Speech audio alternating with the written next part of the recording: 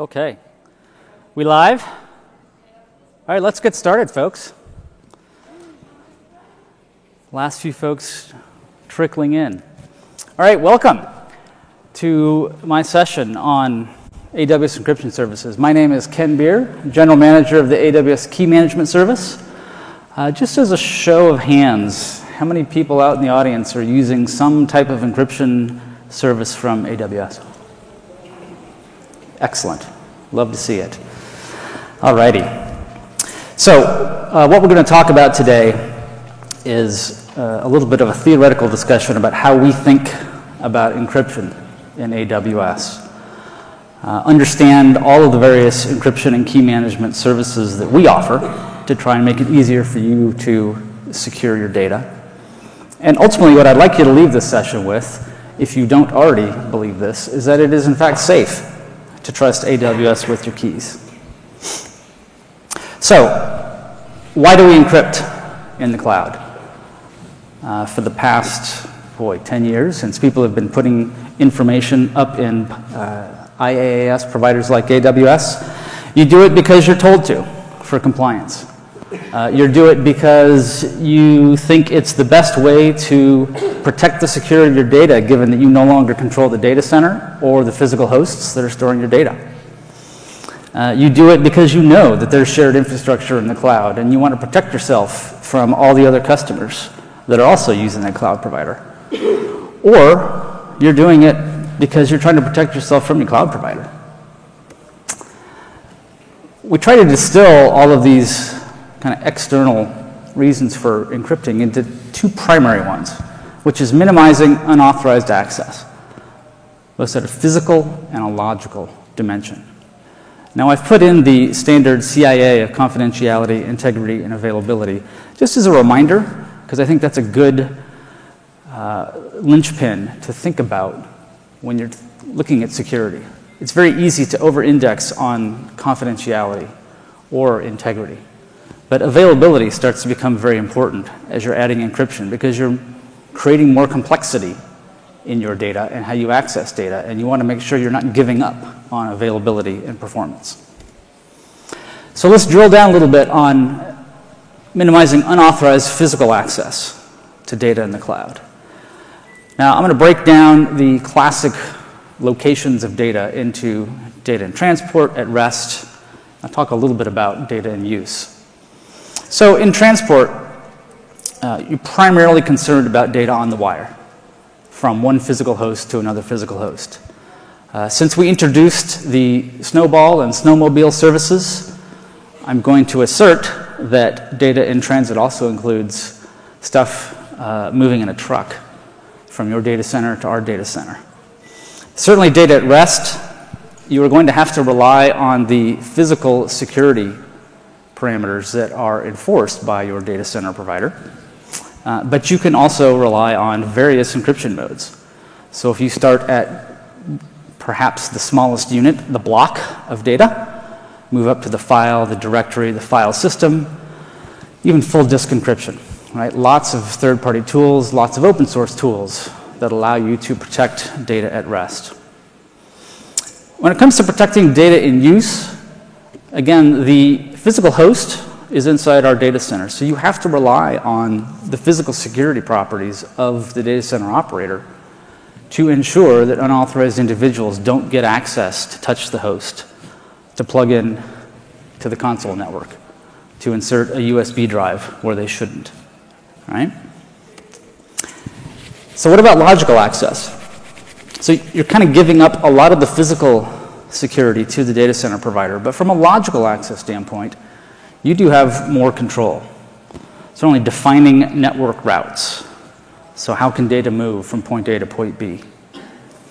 Can you put encryption on the wire using technologies like TLS, IPsec, or MACsec, and these layer 3, layer 4 technologies? Trying to secure data at rest, fundamentally you need to reason about access controls on the data. You need to try and move your mental model from providing a very robust perimeter of access control and security around an unknown number of hosts and resources, and zero in on the actual resource. And given that AWS is, at its core, a collection of a few thousand APIs and maybe a few hundred resource types, you can use the reporting tools inside AWS, and for that matter, any cloud provider, to reason about access controls on an individual resource. So what about data in use? What are the logical access controls that you would want to be concerned with?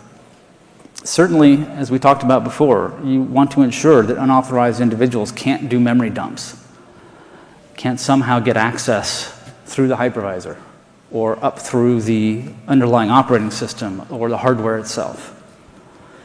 What can you do as the owner of the data? So there's been a lot of discussion about encrypt in memory. And I'm somewhat ambivalent about this as a security control. I understand that you want to make sure that your memory space is secured and other processes owned by unauthorized individuals cannot run inside your reserved memory space. But having your data reside encrypted in memory may or may not be the right choice. It really depends on how you want to use your data. Right? If it's okay that all your data is encrypted and you can do meaningful operations on your data encrypted in memory, okay. But I don't think it's a safe control to say my data will always be encrypted in memory. Because if you want to do some type of range search, you want to do some complex machine learning algorithm, you're going to have to expose plain text. And so we find most of our customers understand that plain text data is going to be in memory, and they want to be assured that that memory in fact belongs to them. Or if it doesn't belong to them because they are outsourcing the processing of their data to another service, they want to make sure that that memory is sufficiently protected. So, you'll notice in the previous two slides, I'm talking a lot about control. Control to policies for access, control of encryption keys as yet another access control mechanism. So, who inside your organization cares the most about control? Well, the developer that needs to use the keys, hopefully they have been trained on security best practices and they understand that they should be using keys in a proper way. But I would argue they fundamentally care the most about availability. Right? Software developers get paid to ensure that applications work well and they accomplish the task. It's often the IT security team that is making decisions about how resources should be accessed, how they should be controlled. Right? As you get to a large enough organization, your development organization has to follow rules that are set forth by IT security. And what we find is a lot of IT security teams will set up dedicated AWS accounts in which they have highly privileged administrators. They will create KMS customer master keys inside those accounts and then delegate their use out to other accounts in which developers can use to build applications.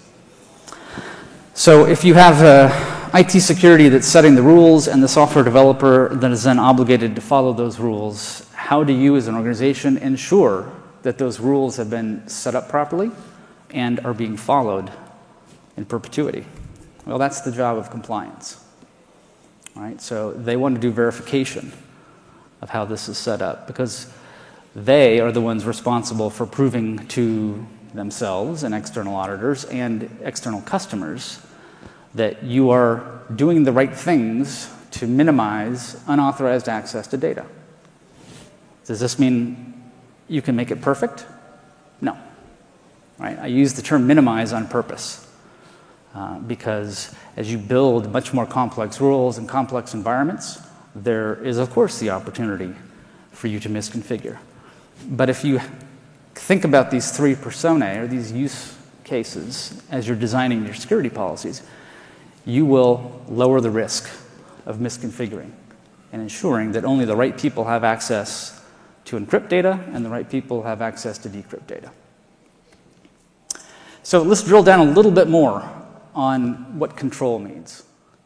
Because when I talk to customers on a weekly basis, one of the first requirements they come back with is, we want to put sensitive data in AWS, but we have to maintain control of the keys. So, if you're talking about control of access to data in general, then there's an assumption, and I think this is a pretty fair assumption on both sides, that you as the owner of the data are going to own your identity. You have a way to prove your identity, whether it's a password you use to log into the console, multi-factor authentication device that augments that authentication, and more generally, API signing keys. So if you're programmatically using AWS, your signing keys are unique to you, and you are responsible for their physical and logical security, which is why we are constantly searching for strings that look a lot like AWS access keys out on GitHub and other public sites to remind people that they need to secure those. The other important aspect here is that you alone can modify any type of access policy.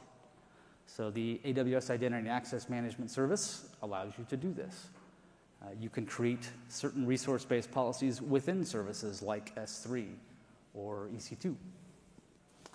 So now let's drill down on control over encryption keys. What does that mean? Well, certainly you need to make sure that keys are durable. Why?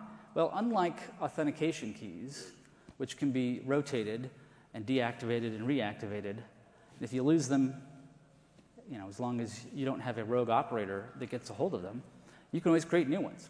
But encryption keys must remain durable. You cannot lose an encryption key, else you lose access to the data. So you either have to trust your cloud provider to create and never lose keys, or you might have a model where you keep a master copy yourself, and you allow a cloud provider to use a key for a certain period of time. Keys are highly available. So this becomes one of the, call it conundrums for customers to consider, which is they believe that in order for keys to be secure, they must always possess them, store them. Keys are in my data center, right? If you want to use encryption keys, AWS service XYZ, you will come back to my data center over the public internet, over Direct Connect, however we can make it work. And I will argue that this is contradictory to your goal of having keys highly available, right? There is no AWS service that offers an API with any degree of SLA, whether it's public or private, that takes a dependency on your network, right? So this idea that you're going to ask, let's say, Amazon Redshift to take a encrypted snapshot of a cluster and spin it up for you, and the success of that cluster launch is dependent on Redshift being able to drill through your firewall and access a hardware security module in your network and decrypt a data key, right? That just doesn't work.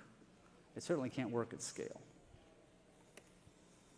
So the other important thing is that since we look at encryption as yet another form of access control with policies on who can use keys and under which conditions, you have to be the only person who can modify those policies. So just like general access control policies in IAM. The other important thing for the compliance person in your org to be happy is that you have to have a record of every time keys are used. Because the mental model here is that you can certainly say this particular piece of data was touched or downloaded from an AWS service, but it was encrypted. So the only way that you know that the plaintext data was accessed is if the encryption key was accessed. So having an authoritative record of all access to encryption keys helps the compliance team close the loop and say, yes, this access that happened at this date stamp was in fact expected. Or it wasn't. And therefore, I'm going to build something like a CloudWatch event for anomalous behavior. Okay? All right, so let's move into the two different categories of security. So I'll start with data in transport. So what does AWS offer today for data in transport? So if we start kind of from your EC2 instance and applications that are running inside your instance, Most people for the past few decades have understood the concept of virtual private networking. So we have three different options here, one of which is kind of a dedicated managed VPN option where we will connect to your VPC from a single remote network. So we have a virtual private gateway that manages this. You can aggregate this idea of virtual private gateway across multiple remote networks. We call that Cloud Hub. And of course, you can run your own VPN endpoint inside an EC2 instance and connect to it. So plenty of offerings in AWS Marketplace. You can certainly install your own solution. So this gives you your kind of layer 4 type security across the network. You can combine that with security groups, and together with VPC, you can encrypt, so you provide confidentiality and integrity for data going across the wire into your instance, into your custom application. So, bumping up a level for web-based APIs over HTTP, you can use TLS. So, how can you use TLS? Well, you can certainly install your own certificates running in your own web servers on EC2. Plenty of customers do this. You can actually import certificates into AWS and refer to them for use inside services like Elastic Load Balancing, CloudFront, and API Gateway. So this may reduce the time it takes for you to take a custom certificate that you got from some trusted certificate authority and apply them to the web front end or the TLS termination technology that you have running inside AWS infrastructure. So last year, in early last year, we introduced AWS Certificate Manager. And Certificate Manager is trying to solve a couple of problems.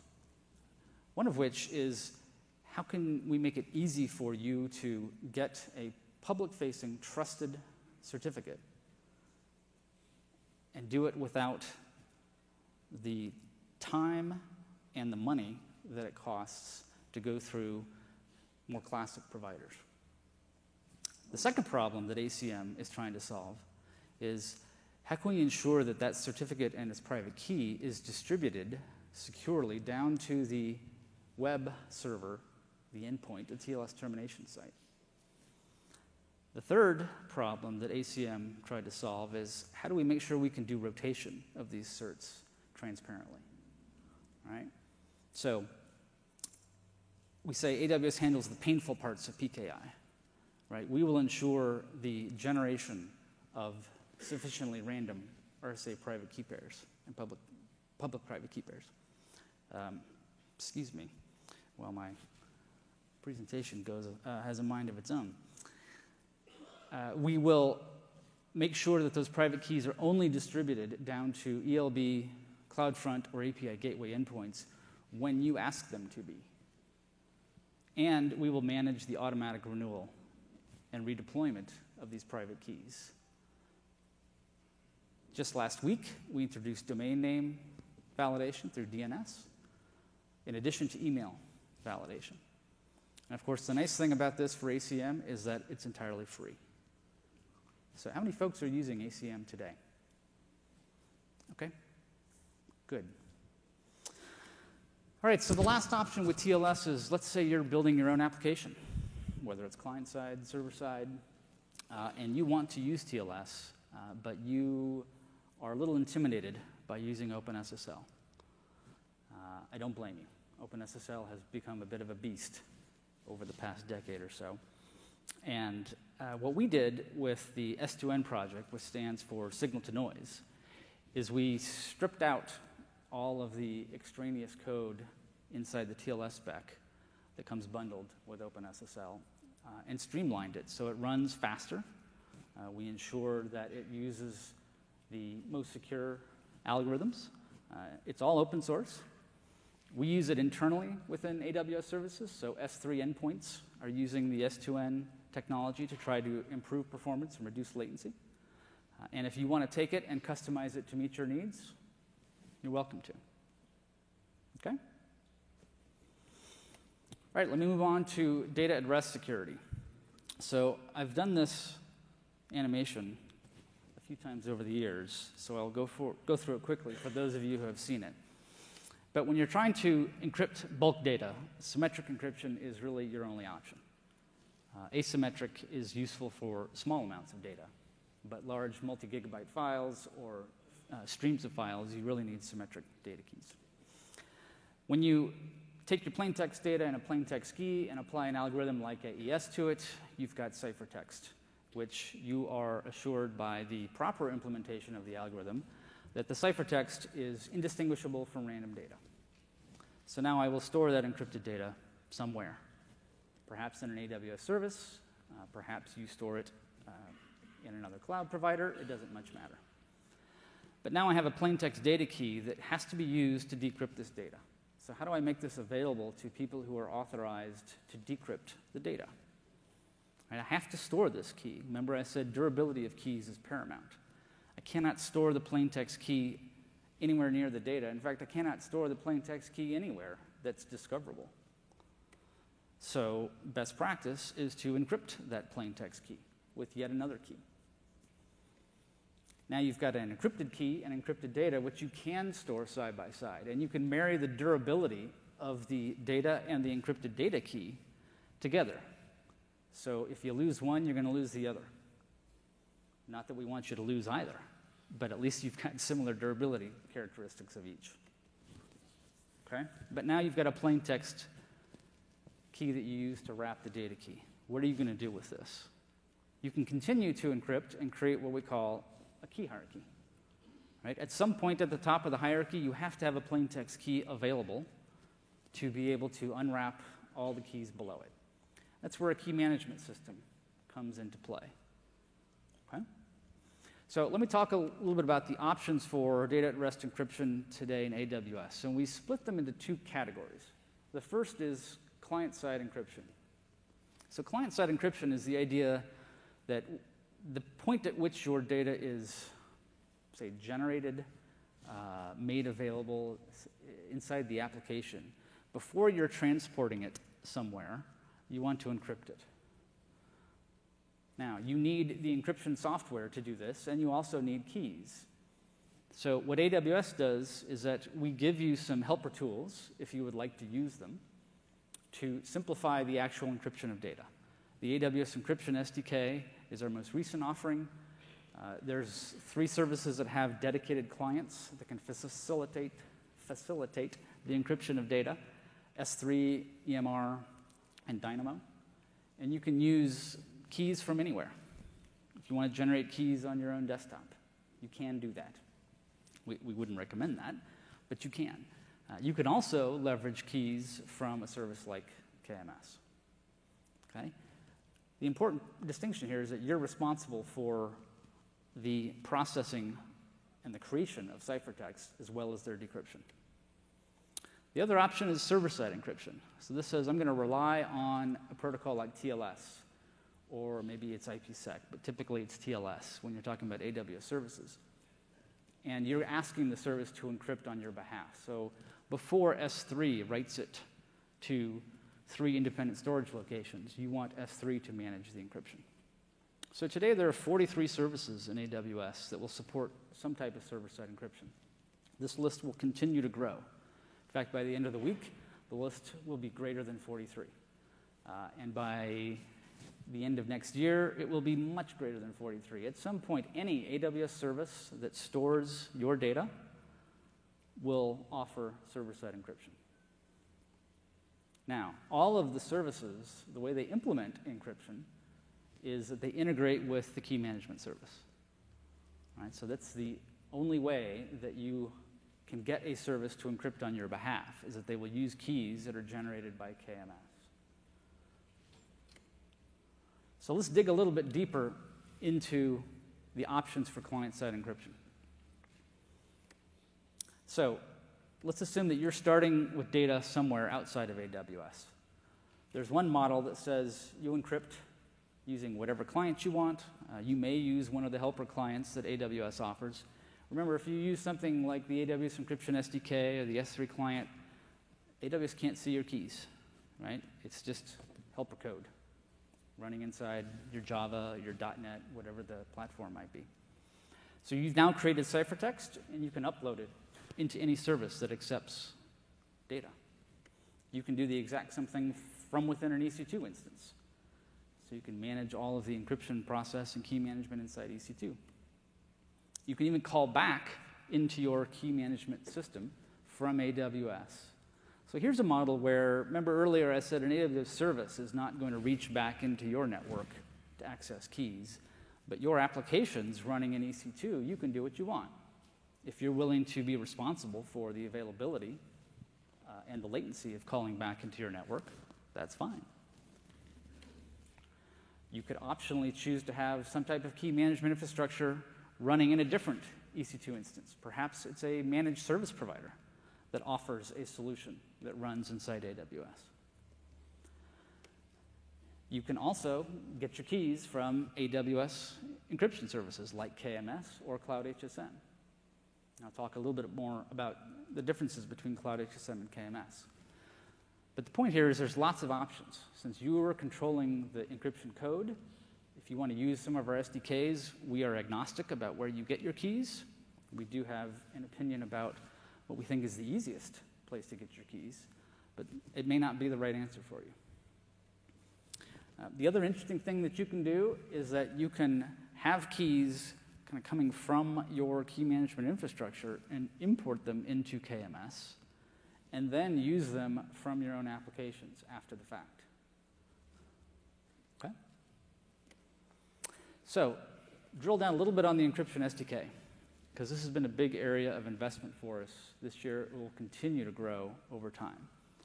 Why are we doing this? Because we think that with a service like KMS, we've provided a relatively useful set of server-based APIs for you to generate data keys to use inside your apps. Certainly the creation of master keys. They get stored inside the service and never leave. You can do rotation. You can use aliases to manage human-readable names on keys. The service will continue to scale. We're in every commercial region in the world except China. And now the issue is that, well, if you're an application developer and you've gotten a 256-bit data key from KMS, now what do you do? Right? You're kind of on your own. And we are seeing more and more customers that say, I want to make sure that my developers have to make as few decisions as possible about cryptography when they're trying to encrypt data. So the requirements for developing the AWS Encryption SDK were, we want developers to understand two things. One, where is my data source? My message, my file, my stream. And they have to understand that anyway. And the second is a simple identifier that determines the provider of keys. Now, you could say, well, how is a developer going to know what the key provider is? Well, you as an IT security administrator, or those IT administrators in your company, can actually configure that up front and hand a package of the SDK, a custom build, to your developers, and just say, use this key provider. It may be, use this KMS key ID, right? You can hand them a custom version that only uses a particular KMS key ID. So now a developer knows, all right, all I have to do is pass my stream into the encrypt method, and out comes ciphertext. Your developers don't have to worry about bit length, mode of AES, IV needed for AES, data caching rules, and so on and so forth.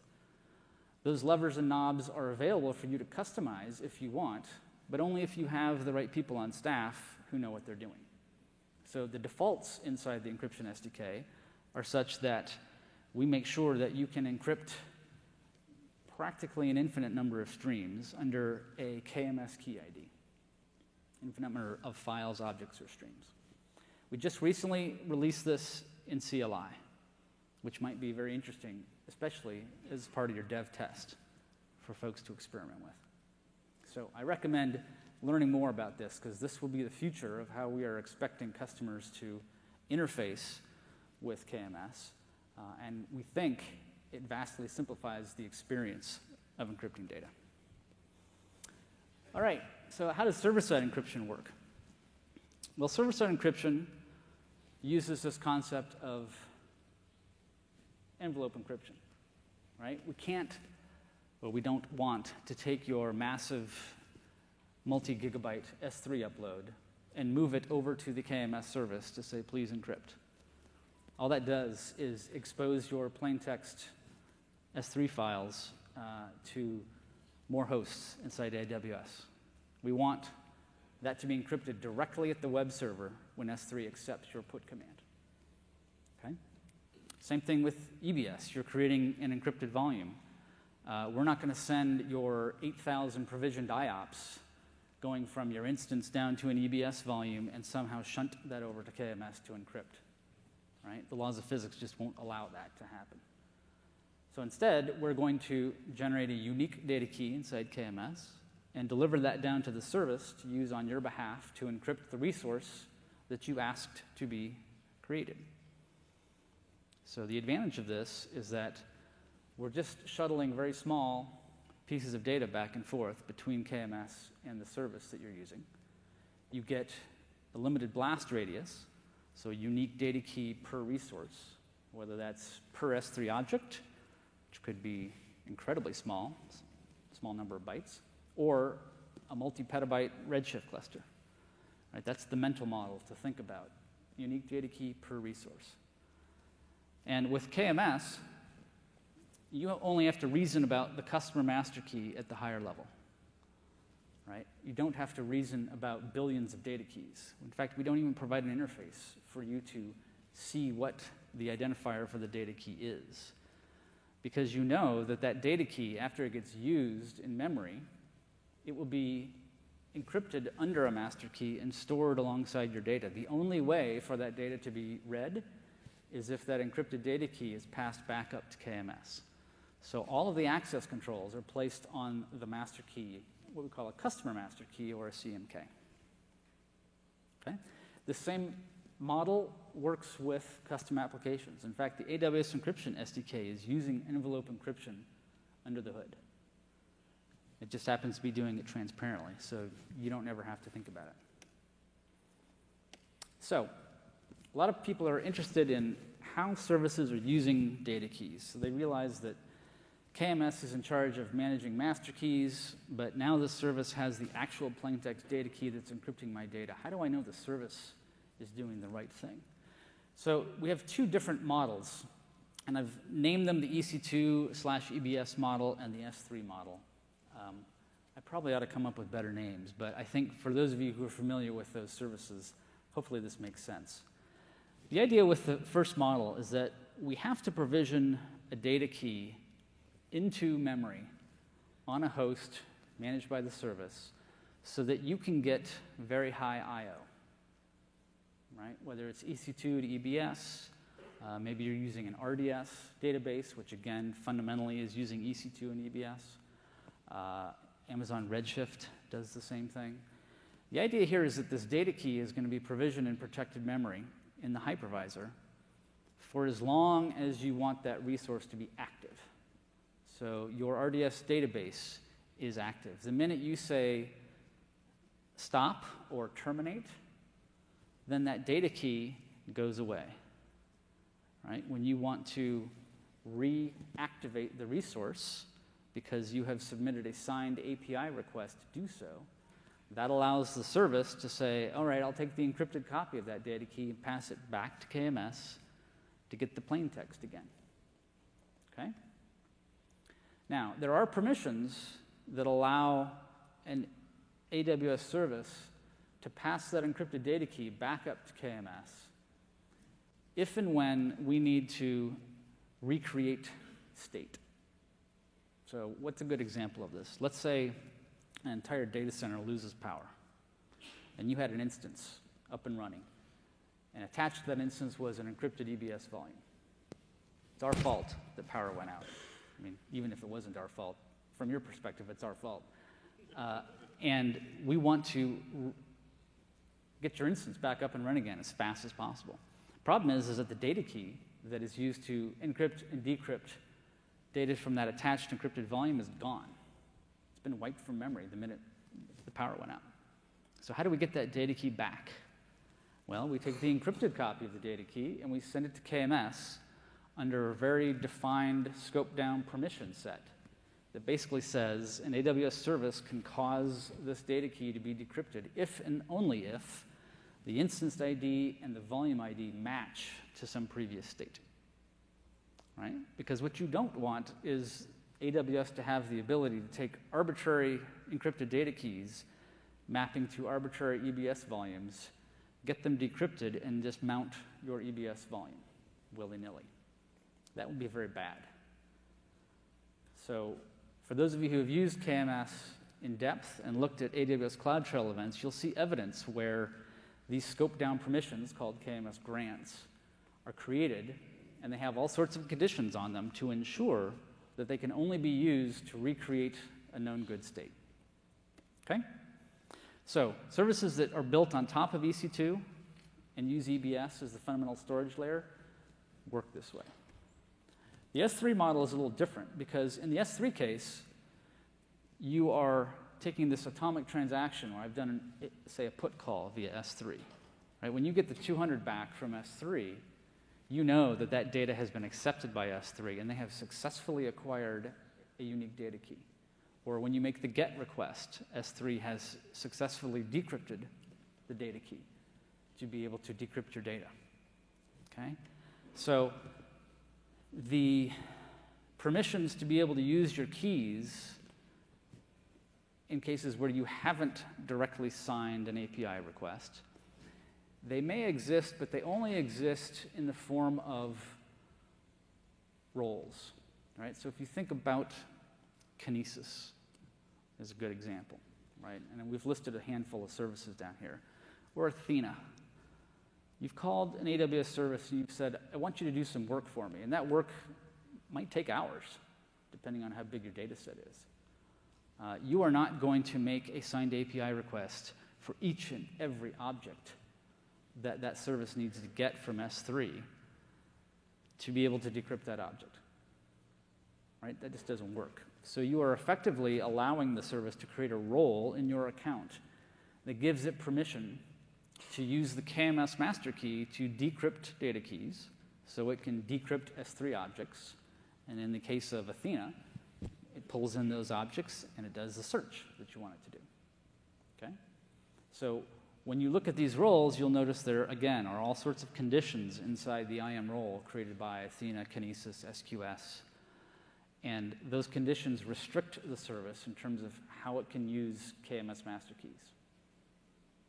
Because the other thing that may not be entirely intuitive to folks, and let me just go back to this diagram, is that master keys can be used across any number of AWS services. You could use one master key to protect data in all 43 AWS services and n number of custom applications. There's no limit. Now, we do have this model where there are AWS-managed master keys that are designed for customers who don't really care about key management. They just want to check the box. But when you are creating a master key and you own the access policies on that key, it can be used across any amount of data. And in fact, the way we've implemented encryption in KMS is that you could encrypt up to 2 to the 61 number of unique objects under that master key before you start to hit the safety boundaries for AES GCM. Now, I don't know how many times a day you come across 2 to the power of 61, but if you want to create that many resources in AWS, we welcome it. You're probably going to need a bigger line of credit. So we consider that to be practically an unlimited number of objects for most customers. Okay, so those are the two models. And by the way, there's more detail about how services use data keys. We publish that inside the KMS docs. Each service that offers its own encryption will also describe the ways in which it uses KMS. So let's assume for a second that you believe and you understand data key usage inside protected memory of AWS services that are encrypting on your behalf. So a given data key exposes a given data resource. That's the blast radius. So therefore, if you're using a KMS customer master key to protect lots of resources, let's say I have all of my HIPAA data in S3, Redshift, RDS, and I want one master key to protect all of it. Now the security of that master key starts to become pretty important, right? How are those master keys protected in AWS such that they can be made highly available? So I'm going to talk a little bit about the key hierarchy here. If we start down at the data key, you'll see that's a 256-bit symmetric key. That key is encrypted by a customer master key, which is itself another 256-bit master key. And these are generated in what we call hardened security appliances. You can think of the hardened security appliance as an HSM. We decided not to call them HSMs when we launched the service 3 years ago because they have slightly different security properties than most people thought of with an HSM. As a heads up, we will be deprecating the term HSA and be using HSM going forward. When we fully deploy our most recent version of this technology that has been validated in our FIPS 140-2. Regardless, there's a cryptographic module that's generating keys, and that generates your customer master key. Now, that key itself is not stored inside a dedicated host. And that's what's kind of different about KMS compared to classic commercial HSMs, is that master key is encrypted by another set of keys and then stored throughout the service. Why? For high durability and high availability. So what keys is that CMK protected under? Well, each of our cryptographic modules, HSAs, soon to become HSMs, they generate their own set of identity keys using asymmetric key pairs. And those keys never leave the device, and they are only stored in volatile memory. Okay? So your customer master key is encrypted under these keys that are device-specific, and they are stored in lots of places. When they are needed to perform some encryption or decryption operation, they are pulled into an HSA, decrypted in memory, used, and then flushed. So every operation fetches your encrypted CMK, pulls it into these hardened devices, decrypts it, uses it, and then flushes it. Okay? So the relevant thing to look here on this slide is the little titles. I have KMS managed, customer managed, or AWS service managed. So what I mean here is that the keys inside the HSAs are certainly managed by us. We own the code that generates those keys. The CMK, yes, we generate those keys. We're storing them on your behalf. But you are in charge of their access policies because every key has a key policy associated with it. And you are the only one who can edit that key policy. The data keys, they're managed by you if it's your custom application requesting them via the KMS Generate Data Key API. You're responsible for the plain text and encrypted copies because KMS does not store anything about data keys. You call the Generate Data Key API, we generate 256 bits of random data, we'll wrap it under the CMK that you tell us to, and we return it. And that's the last time we ever see either of those two things. Okay? But if you are using a AWS service, say S3, now it's S3's responsibility to protect that data key. So that's what I'm trying to get across with this slide. So as a summary here, CMKs and the keys inside the cryptographic modules are all stored and managed by KMS, but not data keys. All right, so let's get in even more inside the castle, if you will. What about these HSAs? How are they built? How do you know that those asymmetric keys that we generate that protect your master keys are secured? So we've designed the service in a way that when we make one of these devices operational and it generates its own key pair, it becomes an inaccessible box, meaning no AWS operator can SSH, Telnet, connect to it, can't do anything. There is a set of APIs that allow for certain operations to be called on these HSAs, but there is no get key, there is no export key, there is no open up a shell and let me look inside the memory. Those APIs don't exist. The APIs are such that allows keys to be passed in, to be decrypted, your CMKs. It also allows for things like generate random bytes, which we will need to do for generate data key calls. The only way that we can access these hosts is after we put them in a non-operational state. At that point, they've been rebooted. All the key material, if your CMK happened to be in memory at the time, it gets flushed, along with the identity keys of all these devices. Then we can push new code to the device, right? So we think about the threat vector for the KMS service as being the introduction of potentially rogue code, right? If somebody updates one of these boxes and introduces an export API, right? That would be very bad. So how do we prevent that? Well, we have some operational processes that ensure that the person who writes the code has to get 2 independent reviewers. And after those reviewers have approved the code, you need 2 approved operators, not the person who wrote the code, to be able to cause that code to be uploaded to a device. So we're using quorum-based controls to ensure that we are compliant with our SOC control 4.5, which says no single AWS employee can do things that would allow them to gain access to key material. So one of the problems that we have here with the SOC control is that people read that last sentence and say, well, if no single employee can gain access to the key material, then clearly 2 or more can, right? I apologize for this advancing. The answer here is no. The problem is if we introduced code that changed the security properties of the service, then that would take 2 people to introduce that code, which then could potentially allow 1 user.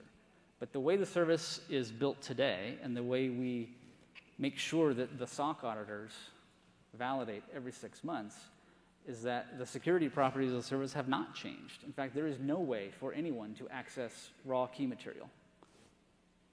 So we are working to see about some ways to change that SOC control. And I would invite all of you who rely on the SOC for evidence of security controls to provide feedback to your account reps or contact us directly through the forums and say, I'd like this SOC control to be changed, or I'd like more detail on this SOC control. We believe that since you're never going to get access to our data centers and we're never going to show you source code, the SOC controls are probably the best way for us to get third-party validation that we're doing the right thing with our services. Okay? All right. Let's talk a little bit about how you control access to keys. So the policies on the keys are critical here. So the kinds of permissions that you put on keys, you could, for example, mimic the value of asymmetric key pairs by controlling who can encrypt and who can decrypt. You could do this based on a set of users, a set of roles. You can do this across accounts. You can delineate who has the power to call certain very privileged administrator APIs, like disable or schedule key deletion. When you do cross-account access, you can enable other IAM principals inside external accounts to use the key for encrypt, decrypt, but they cannot do administrative actions. Right? So the account in which the key is created is the only account that can do very significant administrative actions like disable, schedule key deletion, mapping aliases. Okay? And the policy language for KMS keys is the same as the policy language for all IAM policies. Right? So we evaluate in the same way. All right. The IT security administrator hopefully has a sense of how keys are secured and how access can be controlled. The software developer can use the AWS encryption SDKs or use service APIs directly and ensure the right keys are being used. What about the compliance team? So CloudTrail gives you evidence of particular KMS requests like decrypt, which always seems to be the one of interest, when it happened, which key was used. So, of course, every KMS key has a unique 32-character GUID. The encryption context, this gives you a sense of why this master key was used. Remember, the crypto modules in KMS, they don't know anything about AWS services.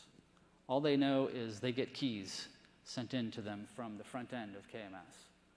And they encrypt and decrypt, and either encryption works or it doesn't work.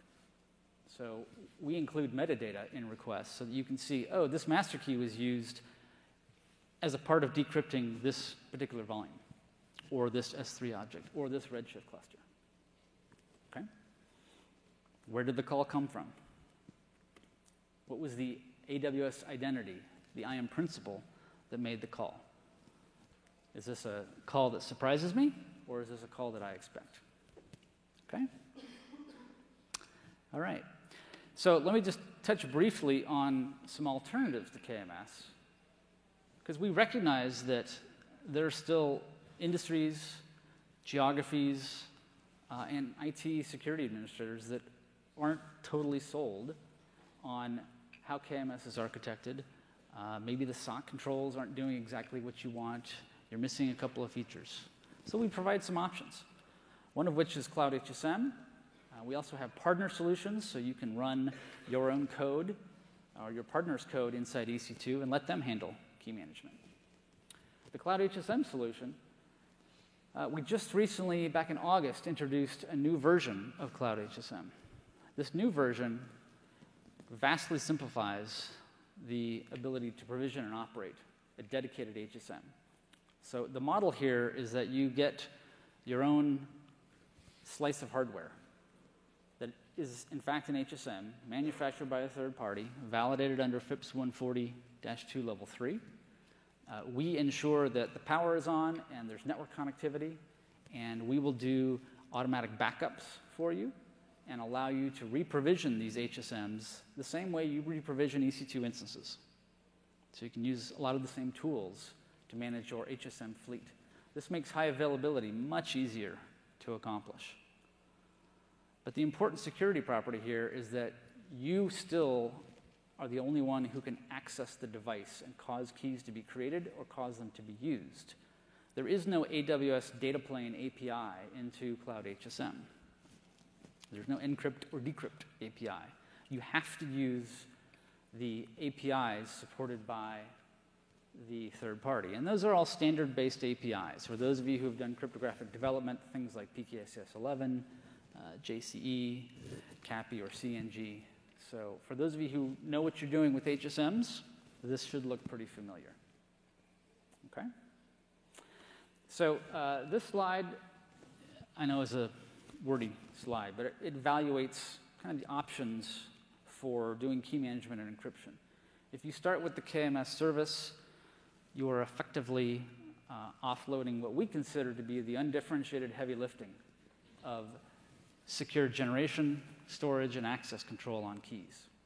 Right? Fully integrated with other AWS services, and you can use it directly within your own applications.